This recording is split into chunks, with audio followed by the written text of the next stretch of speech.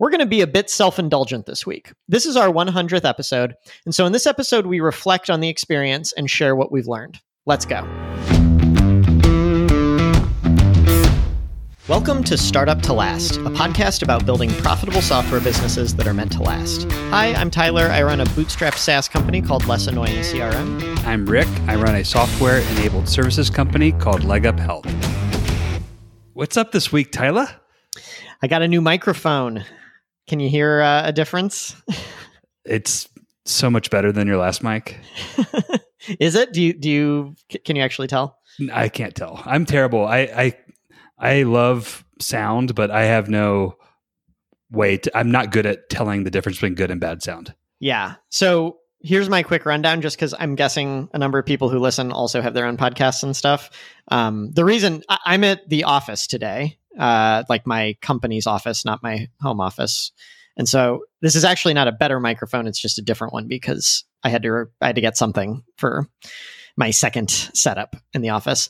So this is the Shure this is the Shure M7, which my one at home is the Shure SM7B. The SM7B is like the mic. It's like every podcaster, every radio station, a lot of musicians use it, but it's like pretty expensive and complicated to use. This is kind of the cheaper version, and it goes directly into your computer instead of needing a bunch of other like equipment. That sounds like the one for me. Yeah. Now the question is it actually any better than yours? Because you have like a $70 mic. I have, this one's $250. And then the good one I have at home, it's $400 for the mic. Plus you need a USB audio interface, which is like $110. Plus you need like a preprocessor, like a Cloudlifter or something. It comes out to like $700 or $800 all in. And I'm like, there's all these knobs you have to fiddle with. So it's, I wouldn't recommend it probably, but yeah. What was the configuration complexity for that one? Yeah, this one's pretty cool. It plugs USB directly into the computer just the way yours does. But what's different is it comes with some software that Shure makes, and it doesn't have a ton of settings, but like you can turn up the gain. It has like a limiter and a compressor, which is basically the thing that if you talk quieter, it makes you louder. And if you talk loud, it makes you quiet rather than, so it's just a little more audible. It's good for podcasting, but arguably bad for other things. So yeah, it's really easy. I don't know if it actually sounds, 3 times better than what you've got though. It's always hard to tell when we're recording. I think it's easier to tell when the episode's published. So I'll let you know once I re-listen to the episode. Yeah. Okay. There's another thing to consider though, which is like we use Zencastr. They produce it automatically. So they do, like, let's say your audio is quieter than mine, they'll automatically correct those levels. So it's not necessarily a true comparison of the microphones, but then again, if it can be corrected after recording, who cares? Who cares? Yeah, so, totally. Anyway, fun toys though. You love playing with your mics. Yeah. Well, and I got my whole desk. You can't see it, but I've got my whole desk set up in my office now. 3 monitors. I'm good to go. So I thought that in-office days were Wednesday, Thursday. We're recording this on Tuesday. So what are you doing in the office? Good question. So that's my next topic, which is we are interviewing people for the new software engineering position. And we tried to get people to come in on Wednesday and Thursday since like everybody will be in the office those days. But a lot of this is a second interview on an off day. So I've been in every day this week. Oh man. Well, such a rough life. Are you getting close? I saw your schedule. You tweeted your calendar. It looked like a salesperson's calendar. And I guess that's exactly what you're doing. Yeah. Honestly, a lot of it wasn't even interviews, but I have meetings like nonstop this week. But yeah, we're only doing probably 5 in-person interviews. So it's not like too bad, but we'll get done with it next week. Quality candidates. I guess you have to say yes. Yeah, no, you have to say yes, but no, I think so. And I talked earlier about like, this is a whole new interview process where we're not asking them questions. We're actually like working with them as close as we can get to working with an actual employee. And so far, I think it's been going really well. It's a very different experience. Do you feel like you're getting to a point where are you increasing the confidence with which you can make a decision, or is that too hard to tell right now? It's hard to tell. And one of the reasons why is we've never done this before. So like, I'm not like the old way, some 5 minutes in, I could be like, this person is not on track to do well. Whereas now I'm not calibrated. The other thing that's tough is okay, so there's like this dilemma with interviewing, which is what you want to do in a perfect world is give each candidate a 100% bespoke, customized experience because everyone's strengths are different. So of course you want to let them show those strengths in their own way. The flip side to that, though, is now you're doing an apples to oranges to grapefruits comparison because every interview is different. And so I'd say like I learn more about people, but it is harder to compare them, if that makes sense.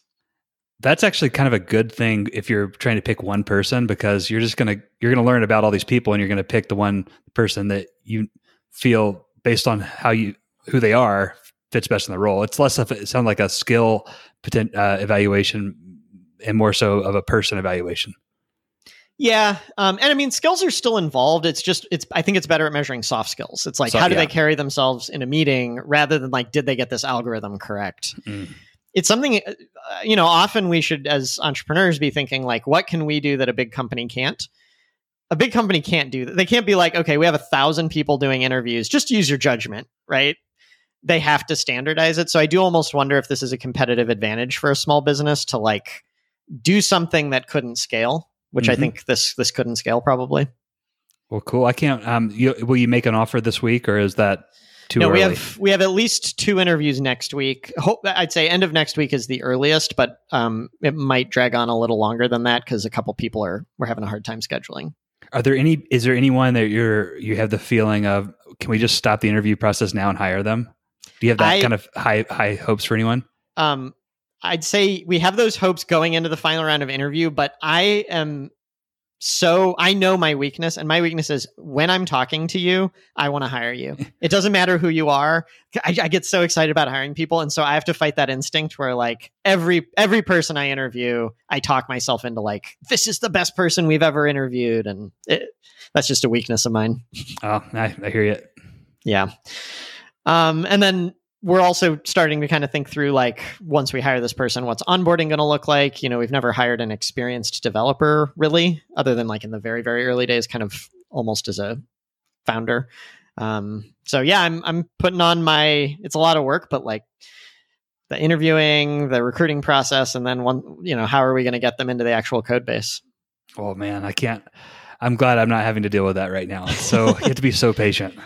Yeah, I actually, if I have one takeaway every time I do this, it's just like, don't treat this as a side project. Like if you're leading the interview process, give yourself 20 hours a week for a month or whatever the amount of time is, but don't be like, oh, I'm going to squeeze it in between meetings and it won't be a big deal, because you're probably going to hire the wrong person. They're going to be less likely to accept if you're not giving it the attention it needs. Like this is arguably the most important part of a job for a company that's hiring people. Oh yeah. I mean, when you think about what the management gurus say about what a good manager does, most of them say they spend the majority of their time hiring. And that's because it's because one, that's a really important activity to get the right people on the bus, but it's also because it's super hard. Yeah.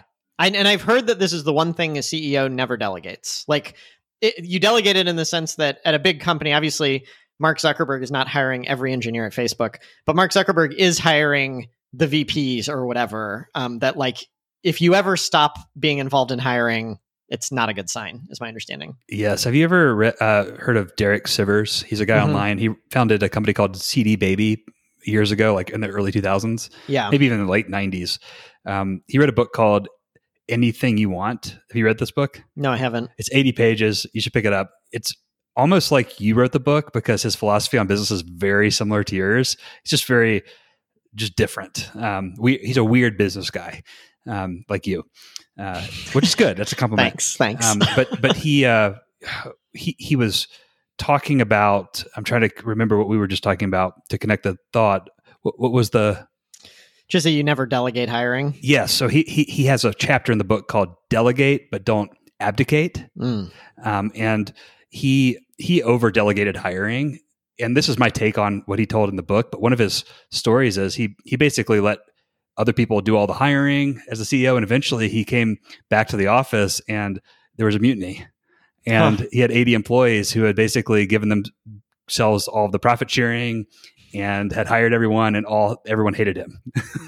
Yikes. So there's there's kind of multiple reasons not to delegate. One is to make sure that you're making good decisions, but the other is when you delegate hiring to the point of like letting other people decide who comes on the bus, there's a huge potential that you're delegating power at the company as well in a negative way. Yeah. So if I'm going to like draw a tenuous connection here back to that Basecamp stuff we were talking about a month or two ago. One of the topics that came up in that is like, do founders just get to do whatever the hell they want, or do employees have some ownership in the decision making?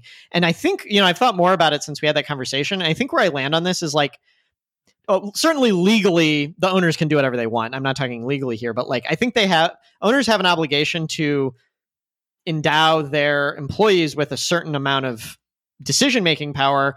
The way the owners influence the decisions is by hiring the people they want to hire. And then the decisions are derived from that. It shouldn't be let someone else hire them, don't worry about it, and then overrule everybody when they disagree with you. Yes. And that can happen. It can happen either way, whether you're hiring the people or delegating the hiring. The key is getting the right people on the bus that that aren't going to abuse the power that you give them. Yeah. Cool. What else? I had something I wanted to run by you. So I think it was last week or 2 weeks ago, I mentioned this CRM cost calculator thing that for anyone who doesn't remember that, basically, we're going to make some bottom of funnel content for Less Annoying CRM that's going to be like, here's how much every CRM costs, because it's not easy to figure it out because there's different things like how many users do you have, how many contacts do you have, what features do you need. It can be kind of hard to figure this out. So we're going to make a little calculator to tell people this. And we've been bouncing around the question of, does this go on lessannoyingcrm.com, just as some subpage, or do you make like crmcostcalculator.com and make it a little mini site? I've heard people do both ways. Do you have any instincts here? I don't. Get it out. Yeah. Okay. That's where I was leaning. Is it's obviously easier to put it on our current site, so that's what I'm going to do. But just humor me for a second. Okay. We're going to do that, but like just someone else listening might be going through the same thing. This is like my advice for aspiring entrepreneurs. Just get started. It's not really interesting radio. So yeah, I mean, what has you thinking about this? Why are you interested in? Eunice, our marketing person, just kind of suggested it. And I have heard people have a lot of content success with this, where they basically say, there's like a certain amount of trust that's burnt if you go to lessannoyingcrm.com and there's what is a CRM cost calculator? Whereas there are people who've had really good success making these, like, I forget who, I wish I remember the examples, but there's somebody who has like 20 different sites like this. And that's their whole business, is they just have these little mini sites. And they say, because it's so focused, people are really more likely to share it because it seems like the authority on the topic. When people Google it and they see that the domain name is the question they asked, I think it's just a little easier to get it going. Yeah, so that's great. I probably agree with that if SEO wasn't the primary driver of this. So the reason SEO, search engine optimization, is relevant here is we think that because of Less Annoying CRM's domain authority with Google, by putting this on the Less Annoying CRM website, you're going to be able to rank pretty quickly for some longer tail keywords related to CRM pricing. If you put this on another site, you're basically losing that and you're starting over. Yeah, so there's a lot of factors that influence whether you show up in Google.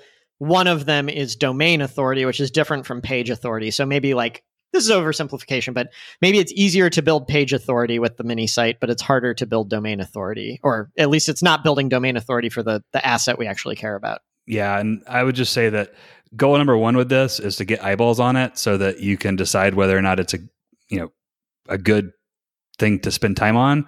And it seems like the quickest path to that is leveraging your SEO authority with your existing asset versus trying to solve another problem, which is make it. I mean, it seems like that's a conversion question, really. Of what moving it offsite does is maybe increase you got someone on it. Maybe they're more likely to trust it and use it and do something with it. Well, that's a secondary problem. Yeah. Okay. That's where we landed. I just wanted to confirm it, and just to reiterate, speed of shipping is a big thing. And then we can always move it to a mini site later for any reason. So like, let's not agonize over it. Okay. Yeah, the other way to look at this is there's way more downside. There's sort of asymmetric upside and downside with offsite versus onsite. You've got way lower risk with upside on with putting it on your current site, whereas you actually increase the risk dramatically with little upside, with very little, much more upside than if you put it off the site. It's actually gotten worse, that calculation, since we switched to Webflow too. It's like when we hosted everything ourselves, like you can have multiple sites hosted by the same server, so it doesn't really cost anything extra. But in Webflow, we're paying enough. It's not huge, but if we did like 10 of these mini sites, that adds up to hundreds of dollars a month, and maybe none of them are working. So yeah. Okay. Cool. What's going on with you? I've got very few updates this week. I finished my JavaScript course, and then I had a really hard time getting into anything else. And then my dad decided to come out somewhat on a whim. It's been planned for a couple of weeks, but it's his first time coming out since they've lifted the pandemic or the quarantine restrictions, and he's meeting Oliver, his first grandkid. So he's staying with us, and it's really, really fun. That's cool. So I'm taking some time off this week and enjoying him. I'm going to do a few things in the morning, but mostly just wrapping up some loose ends. Nothing crazy. That's cool. How's the business going? Because I feel like, you're doing the JavaScript thing. You've been doing a lot of I don't want to say it's not essential, because it's like long-term it's essential, but not like day-to-day operating the company stuff. Is it just chugging along? Yeah, I mean, the business is very seasonal. So it's 90% of the work I'm just sort of accepting is going to be 90% of the growth of the business is going to happen in the fourth quarter, which I'm just sort of coming to terms with. I lose one client every other month. So out of 40 clients, that's not a lot. And usually that client is replaced by a word of mouth driven client. So it's a steady state, $2,000 a month plus leg up benefits, another $500. So $2,500 a month, and just sort of sitting there. So wow, not bad. And then I am getting anxious around promotion. I'm starting to get excited about talking to people, but I'm trying to push that off and stay focused on building mode for another month, just to do that. Cause I know I'm going to not be able to come back to that for a while. I feel like leg up benefits doesn't have to be as seasonal as leg up health is going to be. What do you think about that? Well, I think that potentially there are two reasons I like leg up benefits. One is once you're installed, it's sort of anti-seasonality for leg up health, because turnover happens at a company year round, and the event of getting hired at a company that doesn't offer traditional health benefits but does offer leg up benefits is a non-seasonal lead generation for leg up health. So leg up benefits getting installed somewhere solves the seasonality problem for leg up health. Yeah. But leg up benefits itself is still somewhat seasonal, because the brain of a small business owner generally thinks seasonally in terms of benefits, which for better or for worse. So I 100% agree with that. For a company that offers like traditional group health insurance, they certainly think of it seasonally. For anyone who's never done this before, in the US, there's like a 15-day period where it's like the insurance company says, this is the time all your employees have to get in. Like it's just forced upon you. But someone who doesn't have health insurance, I feel like you could go in any time and be like, hey, why don't you add this? And we will. What I'm finding is that the leg up benefits sales cycle sort of mimics the consumer sales cycle. It just mimics the business owner's cycle, or the really important employee cycle. So employees don't start caring about benefits until the end of the year, when they don't start complaining about their health insurance until open enrollment comes around. They're like, why do we have to buy our own health insurance? And then the business owner is sort of doing the same thing. It's sort of compartmentalized. The thing that changes that is trying to hire someone important. So there's this event, sort of like a life event for, it's sort of the reaction to, someone leaving a group health insurance plan and coming to a company that doesn't offer health insurance. They sort of hold up the hiring process and go, oh, you don't offer health insurance? And that can send a small business owner on a journey. But usually that can be solved by giving that individual person more money much quicker than installing benefits for everyone. So it's not a great event. So I think no matter what, like our sale into leg up benefits will probably be seasonal, less seasonal certainly than leg up health, because of the hiring year round. But the more Leg Up Benefits customers we get, the less seasonal Leg Up Health will be. That makes sense. Cool. So, and I had one other question. Oh yeah. You took like the Memorial Day weekend fully off and disconnected. And now your dad's here and you're not fully off, but you're kind of taking more time off. But you also had a kid recently. How's your just like burnout state? I'm actually really good. Once I clarified the definition of burnout for myself as the opposite of engagement, I find myself managing it a lot better.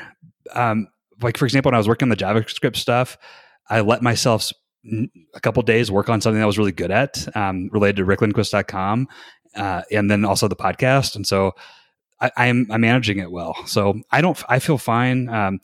Like I said, I'm actually kind of generating energy to go out to promote, and I'm having to sort of squash that a little bit. So awesome.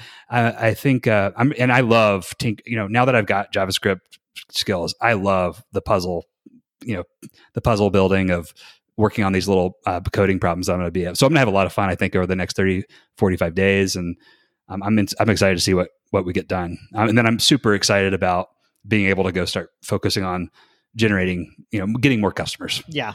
I'm looking forward to it because like I respect doing the product stuff, but like I feel like your sweet spot's going and getting customers. So I want to see that at some point here.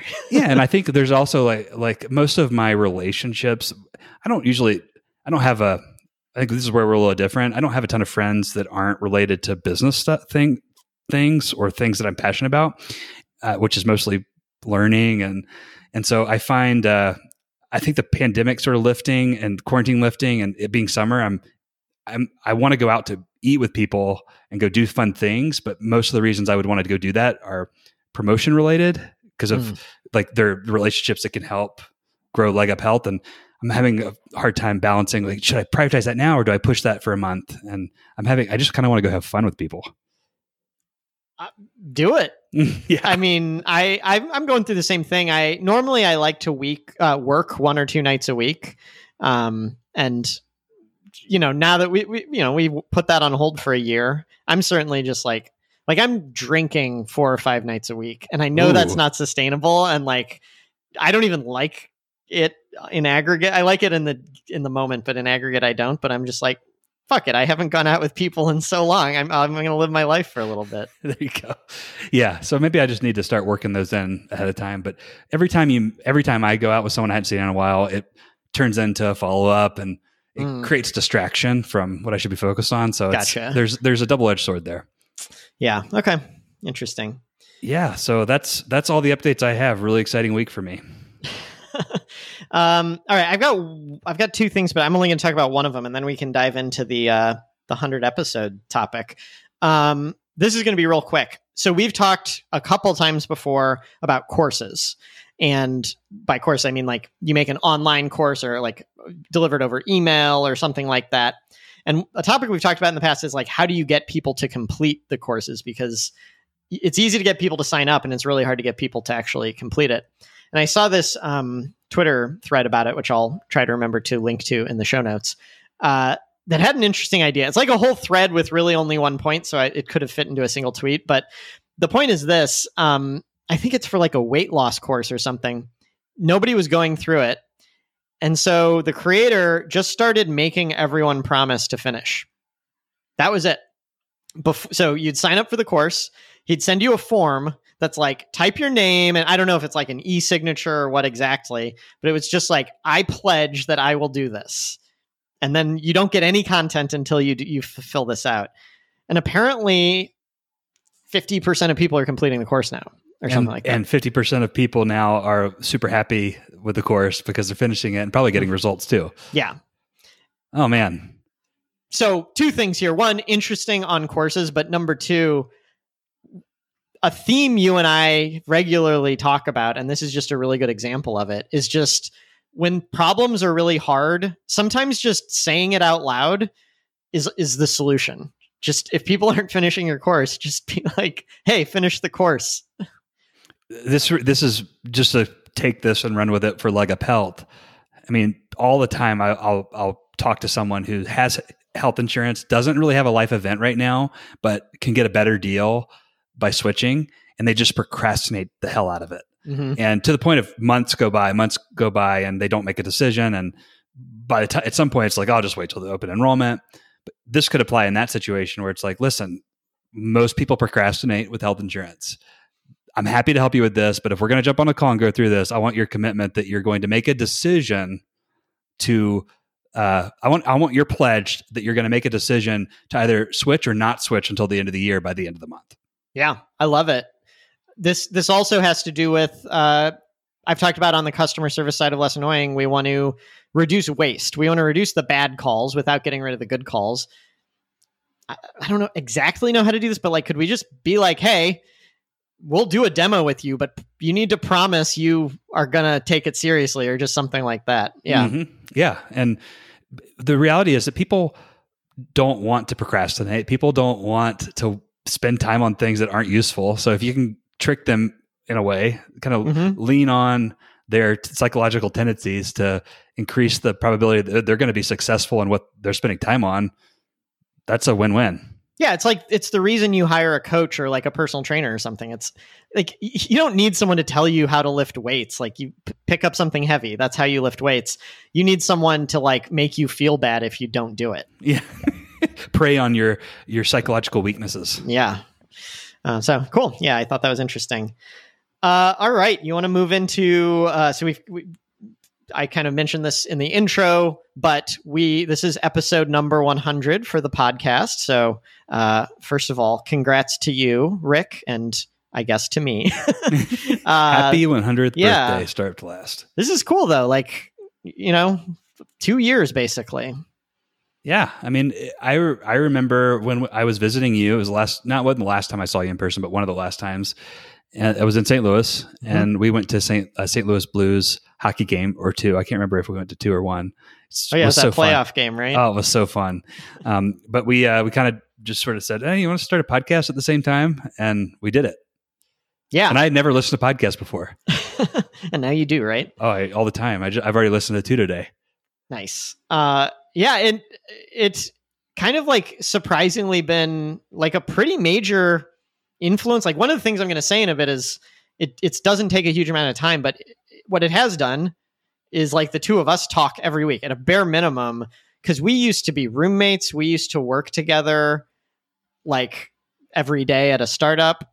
And then we kind of, the way when people move away, we would talk occasionally, but not really. And anyway, we'll get into more of that, but it really has been kind of like life-changing, deciding to start a podcast. Yeah. Well, we're going to talk a lot about that. So I'm going to Okay. Yeah. Sorry. I should shut my mouth. Okay. So we've got two listeners were nice enough to send us little audio clips about this. So the first one is from Steve, who's my friend, and you met at the bachelor party. So here's this is Steve Rogers, Captain America. Yeah, Captain America. All right. Here we go. Hi, Rick and Tyler, longtime listener, first-time caller, who wanted to congratulate you on 100 episodes. While I first listened to Startup to Last because I know you two personally, I've kept listening because your conversations are both interesting and informative, even to someone who's not run a small business. Topics covered in the podcast, like time management or people management, can be applied to a wide range of contexts. I'm looking forward to learning more from you two in the next 100 episodes. Keep up the good work. All right. Well, thank you, Steve. Yeah, thank you. That was awesome. He regularly texts me feedback after he listens to an episode, and like, I gotta say, like, it's every time we're doing a recording, Steve's voice is in the back of my head, and he's like, "You just said that's interesting. You shouldn't have said that. You say that too much." What, can I get these critiques? I every once in a while pass them on to you, but yeah. Well, I need the enunciation and the speaking tweaks, because I'm terrible. I was listening. We'll talk about this in a second, but that is one of the benefits of listening to yourself talk, is you notice all of the bad habits you have in verbal communication. Except then the moment you start recording again, like, your brain goes back into panic mode and you forget everything. Yes. Cool. Well, thanks, Steve. And then here is the next one from Chris. Hey, what's up, Tyler and Rick? This is Chris, founder of JetBoost.io. Love the show and want to say congrats to you guys on the 100th episode. That's an awesome milestone to hit. I'm curious, looking back now, what has surprised you the most about doing the Startup to Last podcast? Have there been any unexpected benefits or downsides to doing the show? Just curious to hear you guys' thoughts on that, reflecting a little bit on the lifespan of the show so far. Thanks, guys. Take care. All right. Well, thanks, Chris. I think we're both fans of JetBoost, so it's cool that he listens. Yeah, and he has a podcast of his own called Default Alive with a guy named Corey. And actually, that was one of the podcast episodes I listened to today. So it's kind of cool to be part of this founder update community. Yeah, awesome. Well, yeah, so you kind of asked about if there's anything that's been a surprise. I'm guessing this will also bleed into just general what we've learned. But where do you want to start here? I'd love to hear your biggest surprise, whether it's good or bad. And then, I don't know what it is. I don't know what you're going to say. So I'm interested. Yeah.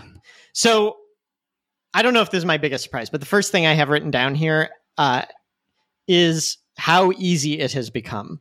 And that might sound just not interesting because why would a listener care? But I saw a Twitter thread recently, and I wish I remember who it was from.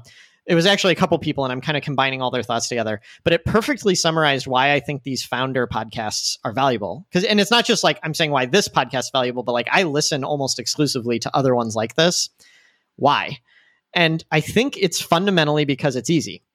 The Twitter thread was basically saying, the first person said, just a reminder, creating content's really hard. And so the only people who build up big followings talking about startup advice are not the people who are actually starting startups. They're content people who have a reason to build the audience, right? They're monetizing the audience directly rather than talking about the startup they're building. So basically the tweet was, beware, don't listen to startup advice you see online because it's from the wrong people. And then someone else chimed in and said, this is why I love these founder podcasts. They're so easy to make that people who otherwise would not spend their time sharing do it. Because you and I would want to talk for a week, for an hour every week anyway. It's 10 minutes of additional effort to create the podcast. So way more so than blog posts or YouTube videos or anything like that. I think it's fundamentally important that this is easy to make. Yeah, it's 10 minutes. I think I just want to say it again. 10 minutes spent prepping and publishing the website in addition to the 1 hour we spend recording. Yeah.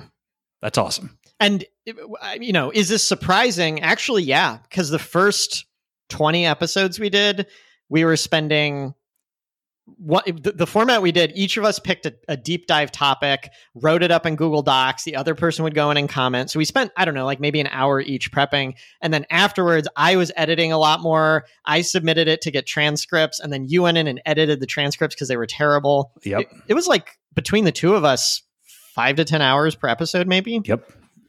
And if we hadn't changed that, there would be no podcast now, I think. Oh, no, it wasn't sustainable. And then cost wise, I think is low effort. There's time and there's money. I think we spend $40 a month between the Zencastr tool we use to record and publish, and the other audio tools, plus $20 a month for Transistor, which is the hosting service. And then we've invested in mics. Frankly, I needed a mic anyway, and so I probably should have this mic whether I have a podcast or not. So I don't really count it. Yeah, agreed. And anyone who's starting a business, I'd say get at least the entry level podcast mic, even if you don't have a podcast. Because I did a radio interview last week, and it was over the telephone, but I VoIPed in, so I sounded better than I would have if I'd been using my phone. That kind of leads into, this is not necessarily a surprising benefit, but one of the benefits I listed was I've learned a lot about audio quality, and it benefits me in a couple of different ways. It's not just the podcast that we're recording, but also how to make sure that when I'm a guest on another podcast or on the radio, that I'm speaking into a mic clearly, that I'm talking at a pace that's a little bit slower. And then I feel if I wanted to produce or record a little show for a client, or do a screen share, I just have a lot more confidence in speaking into using the recorded voice medium to communicate with people. And I don't know, that was not expected for me, but it's obvious in hindsight.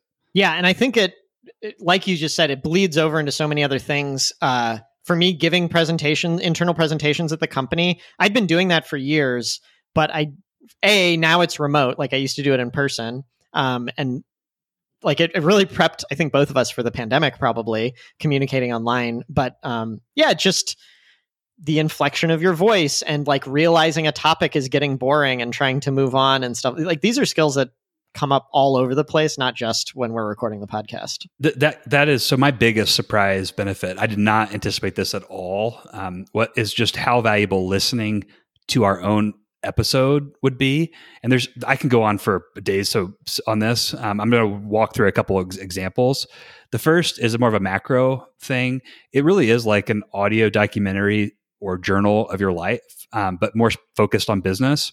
For example, I just looked at some of the earlier episodes we did, and you when you make progress on things and time goes by, you forget how much progress you've made, but you can oftentimes look back at a journal. The podcast is really easy to look back on because it's once a week, and the topics are pretty focused, so it's easy to scan and just go, oh yeah, I remember that.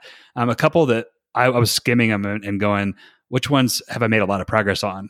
The second episode we recorded was called Fear-Based Decision Making. And this was at a time where I was extremely reflective on my leadership ability and some of the mistakes I made at my previous company as a leader. And I've come a long way around fear-based decision-making and preventing myself from being in a position around fear-based decision-making. I was like, oh yeah, that's cool. But for the documentation of this, I probably wouldn't remember that. Another one was how to make your first technical hire, which was episode number 6, which is very similar to the episode number 8, which was how to teach yourself to code. This was when we were alternating topics. And so those were on my mind when I was starting my business was, how can I start a business without knowing how to code? How am I going to do this? And it was like, I was super scared. I remember in that one of those episodes, you're like, it's going to cost you 50% of your company if you're going to bring on someone really good. And I'm like, that's scary to me. That might make me make fear-based decisions. I don't like this.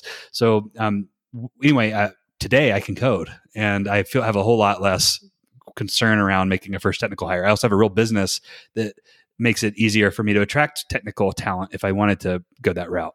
And then finally, dealing with impatience, episode number 37. I have gotten so much more patient as a result of, maybe part of it was talking about on this podcast, but I can, over the last 70 episodes, my emotional, like sort of management and sort of ability to be okay going slow in the short term to go fast in the long term has gotten so much better. I can look back on the podcast and go, yep, I made a lot of progress, and I appreciate that. That's very cool. I listen to every episode after we record it, which I think is super valuable for the reasons you said, like listening to yourself talk. Quick side note, I listen to a lot of podcasts where the people mention they never listen to it. I think that's such a mistake. Like, even if you know all the topics, you can learn so much about your communication. Anyway, I haven't gone back and listened to past episodes. I should do that. I didn't listen to them, but I did. I did go back.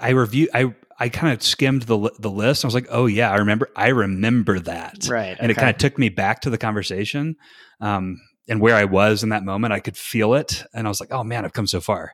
So I don't think you necessarily need to listen to them, but if you just go and skim the episode. Yeah. It's like Cliff Notes. We had transcripts then, so that made it easier. I do wish, I regret that I shouldn't say I regret. I wish we had transcripts still. It was so expensive and took so much time that it wasn't doable for us, but that was nice, certainly. Yeah. On the verbal communication front, I want to dive a little bit deeper into some of the things we've said.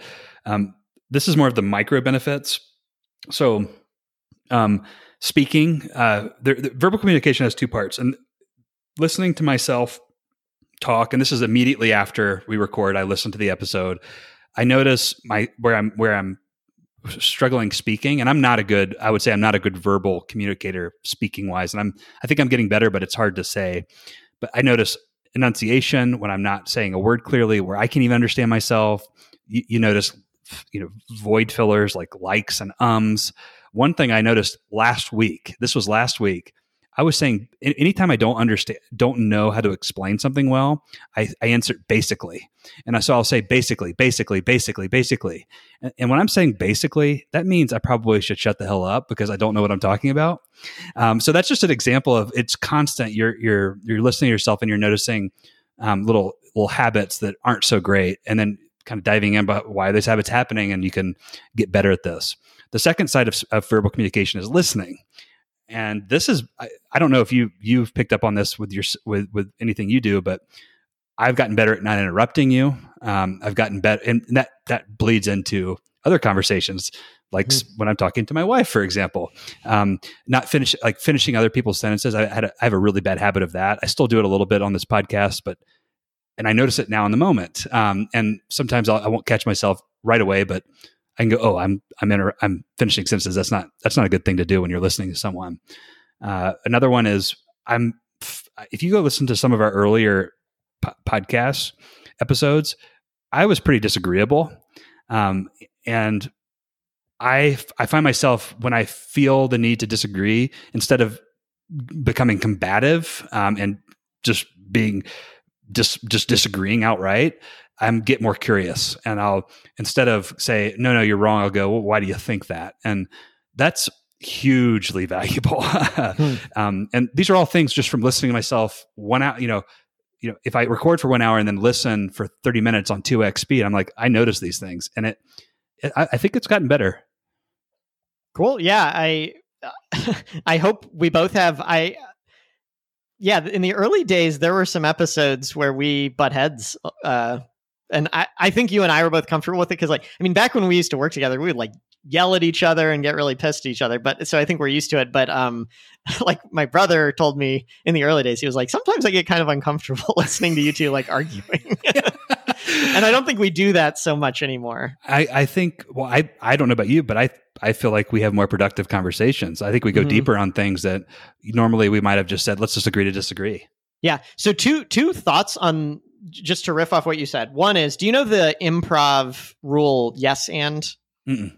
So if you're doing improv comedy where you're making up the plot as you go, and there's at least two and maybe more people in most cases, you can't deny what someone else said. So if someone's like, whoa, it's a dinosaur, you can't be like, that's not a dinosaur, that's just a cat. Because it messes up what the other person was doing. So you can say, oh, it's a dinosaur, but it's the size of a cat.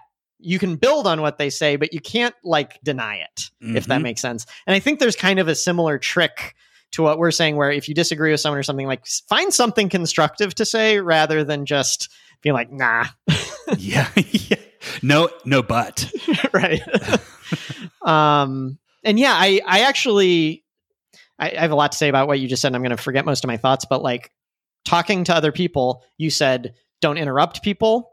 At the same time, interrupt people when they're going off on a tangent. And I use this in meetings a lot more now, where people don't feel good after they've talked for 5 minutes and realize that it wasn't productive. And if you can just be like, whoa, let's get back to the topic. I've actually found that we do this in the podcast more, and I've been bringing that into real life. And I think people really like when you do that politely. Yeah. Keep politely. And then, yeah, it's an art though.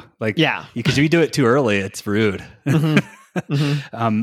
The other thing related to that is, to this is, I find myself much more comfortable. This is more maybe just a benefit of the podcast and being recorded, is I'm much more comfortable saying I don't know. And that's because I know that there's potential major downsides in saying the wrong thing on the podcast, which is a downside for the podcast. It's you can say the wrong thing and not realize it's the wrong thing until you've published. And then you're you hear it and you're like, I can't believe I said that, especially as it relates to talking about other people. That is a big learning for me. I anytime I mention someone on this podcast and I haven't gotten permission, or it's not me quoting them perfectly off of something that they've already published, I feel really, really uncomfortable with it. And that's led to me talking to about people less in life. But saying I don't know, I feel much more comfortable saying I don't know in general, because I can now say it in being recorded. Do you have anyone that personally that listens to it and gives you regular feedback about it? I don't. So I know two people. Steve's one of them, and then my dad is the other. And based on interacting with them, I think it's not obvious to a listener how often I, at least, and I'm guessing you feel the same way, say stuff that I regret. Like, I talk, my dad and I regularly go on walks, and he'll just be like, here are my thoughts on the episode. And he'll be like, when Rick said this, you really should have said this. And I'll be like, let me stop you. I know I should have said that. The second I re-listened to it, I was like, what is this idiot talking about? And by idiot, I mean myself. Like, it is so hard listening to yourself, and when you just whiff on a topic, but that's life, I guess. No, it's definitely like you learn from, because you listen to yourself, you learn from it. And so, I think the more I listen to myself, the more I'm like, it'll be better if you said, I don't know, in that situation than, than if you tried to, rather than four basicallys. That's a good point. You want to move on? I've got another little bullet item here. So my next one is and this is back to Chris's question of what's surprising. A small audience can really have a big impact. I thought this would be one of those things where either it would not get many listeners, in which case I thought we'd still do it because, again, it's so valuable for the two of us to talk to each other. I thought we'd still do it, but it would be like, who cares that anyone's listening? Or it would grow and we'd have 10,000 people listening or something like this. We have 216 subscribers, according to Transistor. That's not a lot. That's 1/10 of my Twitter following. The interactions that I get from this podcast are an order of magnitude more valuable than what comes from Twitter. I get a lot of value from Twitter, but there are a handful of people I've never met before that we talk weekly about. They give me feedback and thoughts on Twitter DMs or something on the podcast. It's just such a high fidelity form. Do you know the term parasocial? I don't. This is a new term that I had never heard until recently, but now I hear it all the time.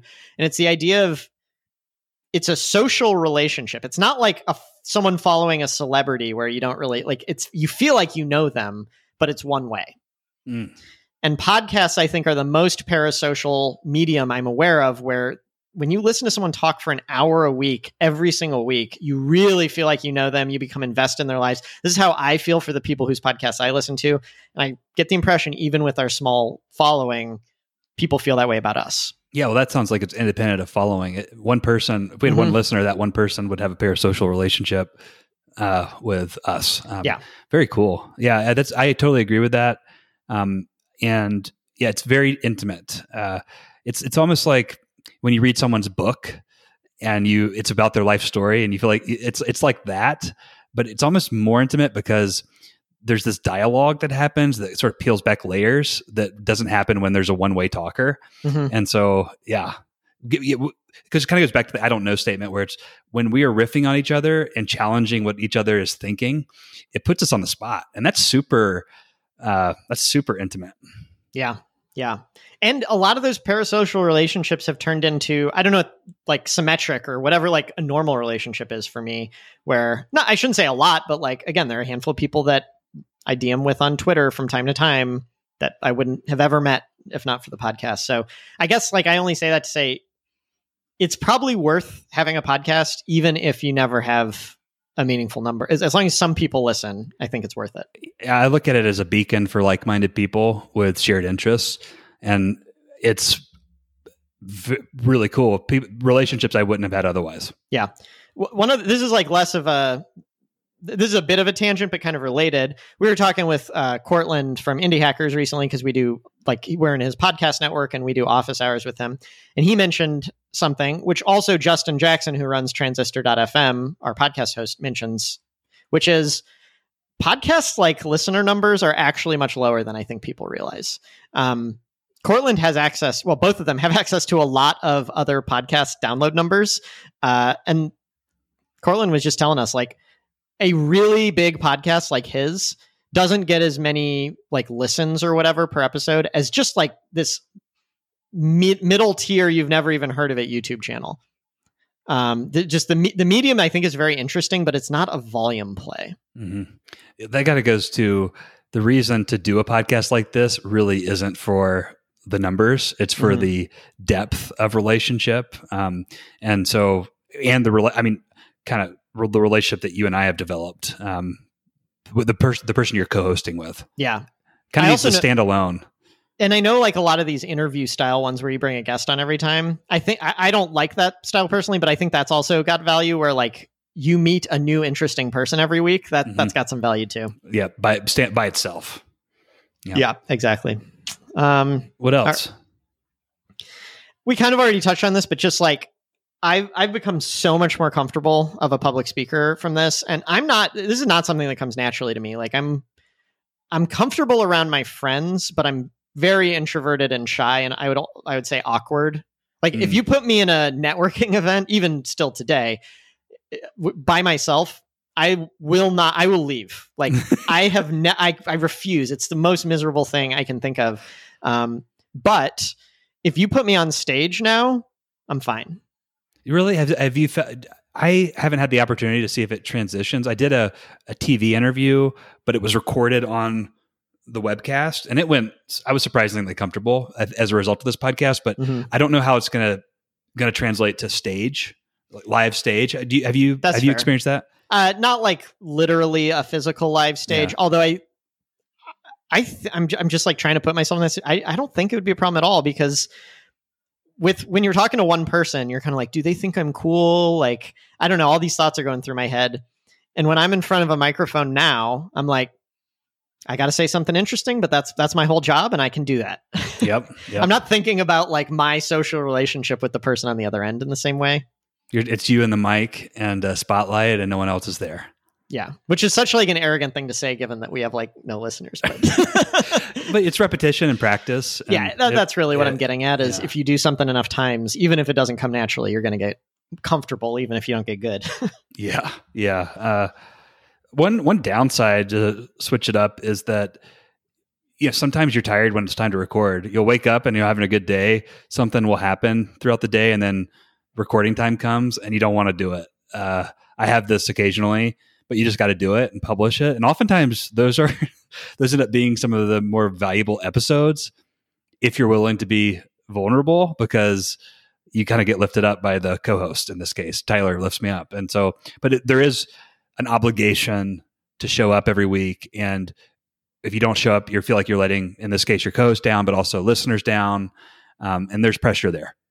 Yeah. And I don't know if you ever feel this way where like, I almost sometimes at the end of the episode want to be like, sorry, that one wasn't very good, but you can't. But like the whole premise of this is that we think we're so important. People should be listening to us. I feel really imposterish whenever that happens, because I'm like, the other person, the listener does not know I realize that one sucked. Yeah. Yeah. Yeah. And I usually wait until after the recording's done. I go, thanks for carrying us, Tyler. It was not a good day for me. Well, and that goes both ways, but we've definitely had ones where like both of us were off, and it's just like those we didn't connect on any of the topics. We haven't had one of those in a while. Yeah, I think we're getting better at it. Yeah. Hopefully. Yeah. There have been a couple where I thought they were terrible, and then people reach out like, that one was awesome. So I'm like, okay, maybe I just don't know. Other potential downside is, and Tyler and I haven't spent a ton of time talking without being recorded as a result of, well, I won't say as a result of the podcast, but maybe it's partly because of the pandemic. But I do feel like if we want to talk about something, we usually save it for the podcast, which is always recorded. And we sometimes will talk a little bit after the podcast, a little bit before, but so we spend less time talking sort of unguarded, I guess, which I don't know if that's probably a bad thing, but maybe once we start traveling again and seeing each other in person, I think that might go away. Yeah, I think in person would help, but just a specific example of how this happened. This was just me being stupid, but I was dealing with an issue that I try to be very transparent and stuff, but if it's someone else's privacy, it'd be totally unprofessional to share it on the podcast. There was something that I really should have asked your advice on, but I thought about it, but I was like, well, I can't say that publicly. And as soon as it was over, I was like, why didn't I just ask him not on the podcast? Yeah. So there's probably, that just, I think just sort of happens naturally when you develop a recorded relationship with someone. It's, you kind of just compartmental, you kind of see the relationship that way. And I think I need reflecting, I would like to be better about having some offline conversations with you. I agree. And also because while this is a fairly natural conversation, both of us are performing, right? Like you don't meet someone in this. It is more intimate than a blog post, but it is less intimate than an actual, conversation where you're not like, well, if I go 5 seconds without saying something interesting, I'm going to look bad. Yep. What else? Anything else? One thing I want to say, like a thing that we corrected from the early days. So did you know I started a podcast at Less Annoying CRM like years ago? We recorded like 3 episodes and it bombed. No, I had no idea. We never even published it because we recorded it and we could just tell we were like, this is terrible. This is so bad. And the reason it was terrible is it was super dry.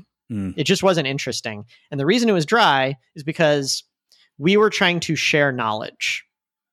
And like we thought we knew the answers and we were trying to share that with the listener. And it almost sounded like we didn't literally have a script, but it kind of just sounded like you're lecturing.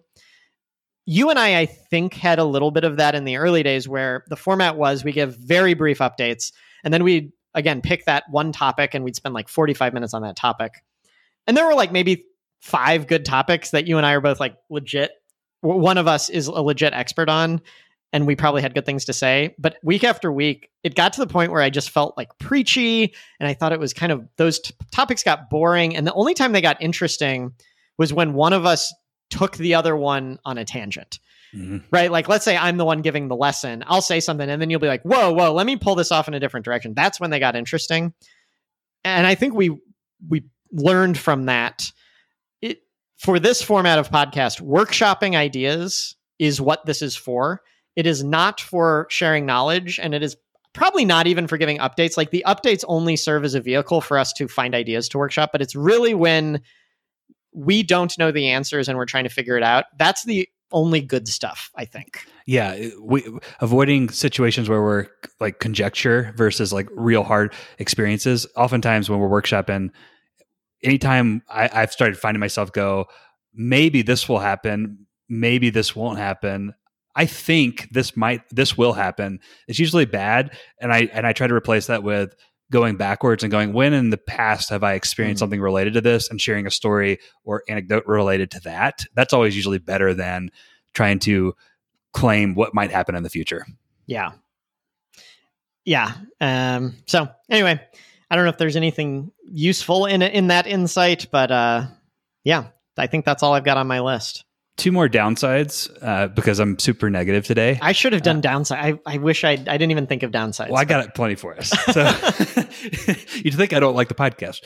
So the second to last downside is podcast content is super hard to discover. Like, which it's maybe not necessarily important to us, but this was a surprising downside to me. It's like, if people don't tell other people about Startup to Last, people don't discover Startup to Last. So I don't know if that's a long-term problem that will never be solved, but if we want more listeners, we really have to figure out a way to get people, either we have to tell people about Startup to Last that could be interested in listening, or other people have to share Startup to Last with other people. People don't just stumble upon us. Yeah. And one of the problems with that is kind of the reason people listen to podcasts is they're doing something else. So almost every other form of online content, you're sitting at a computer, or at least you have your phone screen turned on and you could share it with someone, you could comment. There's zero engagement with a podcast. Like, nobody can comment on this sentence I'm saying right now. We're trying that with Zip Message though, which is kind of cool. So I really like the Zip Message thing. And I think it's added a more of a dual, not paranormal, or not parasocial, a parasocial, sort of combating the parasocialness, like where we can hear back from listeners. But I feel like long-term success is pretty out of our control. All we really can do is show up and record. And if people like it, hopefully talk about it and continue to listen. Yeah. It would be very cool if some entrepreneur solved this though. Like, yes. I actually think it might be impossible to solve, but like if someone could make podcasting more shareable, more social, more engaged. I feel like searchability is the core problem. Like I go to Apple Podcasts, which maybe I should be on a different. Yeah, none of them are good though. Yeah, but I search and I find the results make no sense for the query that I'm typing in. So I don't know. If someone solved that, please. I would really like to use the solution. The final downside I have is I find the reason there's a kind of a balance that we have to do, which is the main reason we do this podcast is for us. Yes, but we also want to have a good product for people listening. And so there's this balance between what's best to discuss and how to discuss it for us, you and me, Tyler, versus what's best and more thoughtful for the listener and their time that they're spending with us. And that's not always the same thing. And so I don't like that balance. I think in an ideal world, I think we would always just do what's best for us and say, listeners, sorry, it's not about you. But that's very, that doesn't feel good. So we end up finding a balance, but that's definitely something you have to spend some time thinking about. And sometimes a conversation doesn't go the way you want it to because it's not really good for the experience, for the recording. Yeah.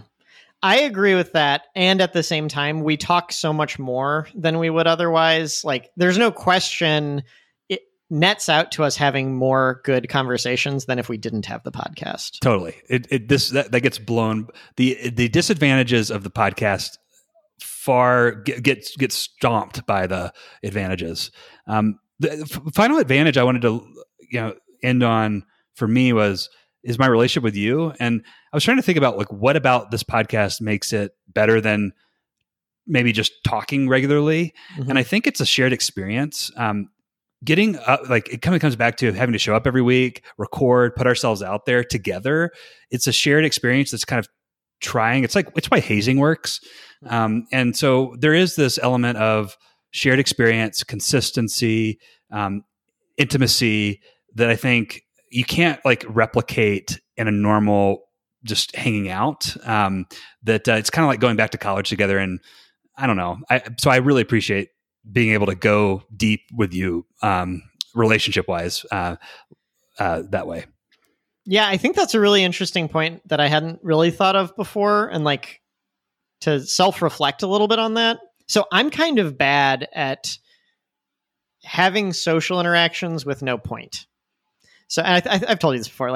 I'll go to dinner, and when the dinner's over, I'm like, well, time to leave. Even if I'm having a great time, I'm like, there was an objective, which was to eat food, and they brought us the check, and the objective then was to pay for the food, and we've done it, and now the objective is to leave. Shelley, it's time to go. Right. And so this is why, I think a lot of people are like this. This is why games exist. This is why, drinking games, for example. Why don't you just drink the beer? Well, I want a goal. I want rules to tell me how much beer to drink. Or why do you have lawn games if you're having a barbecue? It just kind of puts structure around social interactions and makes a point. And I feel this is a social interaction, but where we share an objective of maybe if we talk real good, a few more people will listen or whatever. It kind of adds an extra layer to a social experience. Yep, exactly. Yeah. So, and then on top of all of this, it's a huge ego boost. Absolutely. Well, we need to go out for the podcast awards. We totally ignored them last time, but if they, no, I don't actually want to do that. We're too good for awards. Too good for awards. We know we're the best. Oh man. Cool. Yeah. Well, this was very self-indulgent and egotistical, but maybe someone's still listening. You have anything else before we call it? Well, this entire podcast is to begin with self-indulgent. Oh, so. Yeah. But this episode was on a whole nother level. Yeah. No, I got no other thoughts. Chris, Steve, thanks for the shout outs. Yeah. Thanks. All right. Thanks for giving us a reason to be even more self-indulgent than we normally are. I guess we're not doing sign-offs anymore, are we? No, we aren't. I'll just say but if you want to see past topics like the ones I mentioned, or if you want to see the show notes that Tyler mentioned, go to startuptolast.com. See you next week. See you.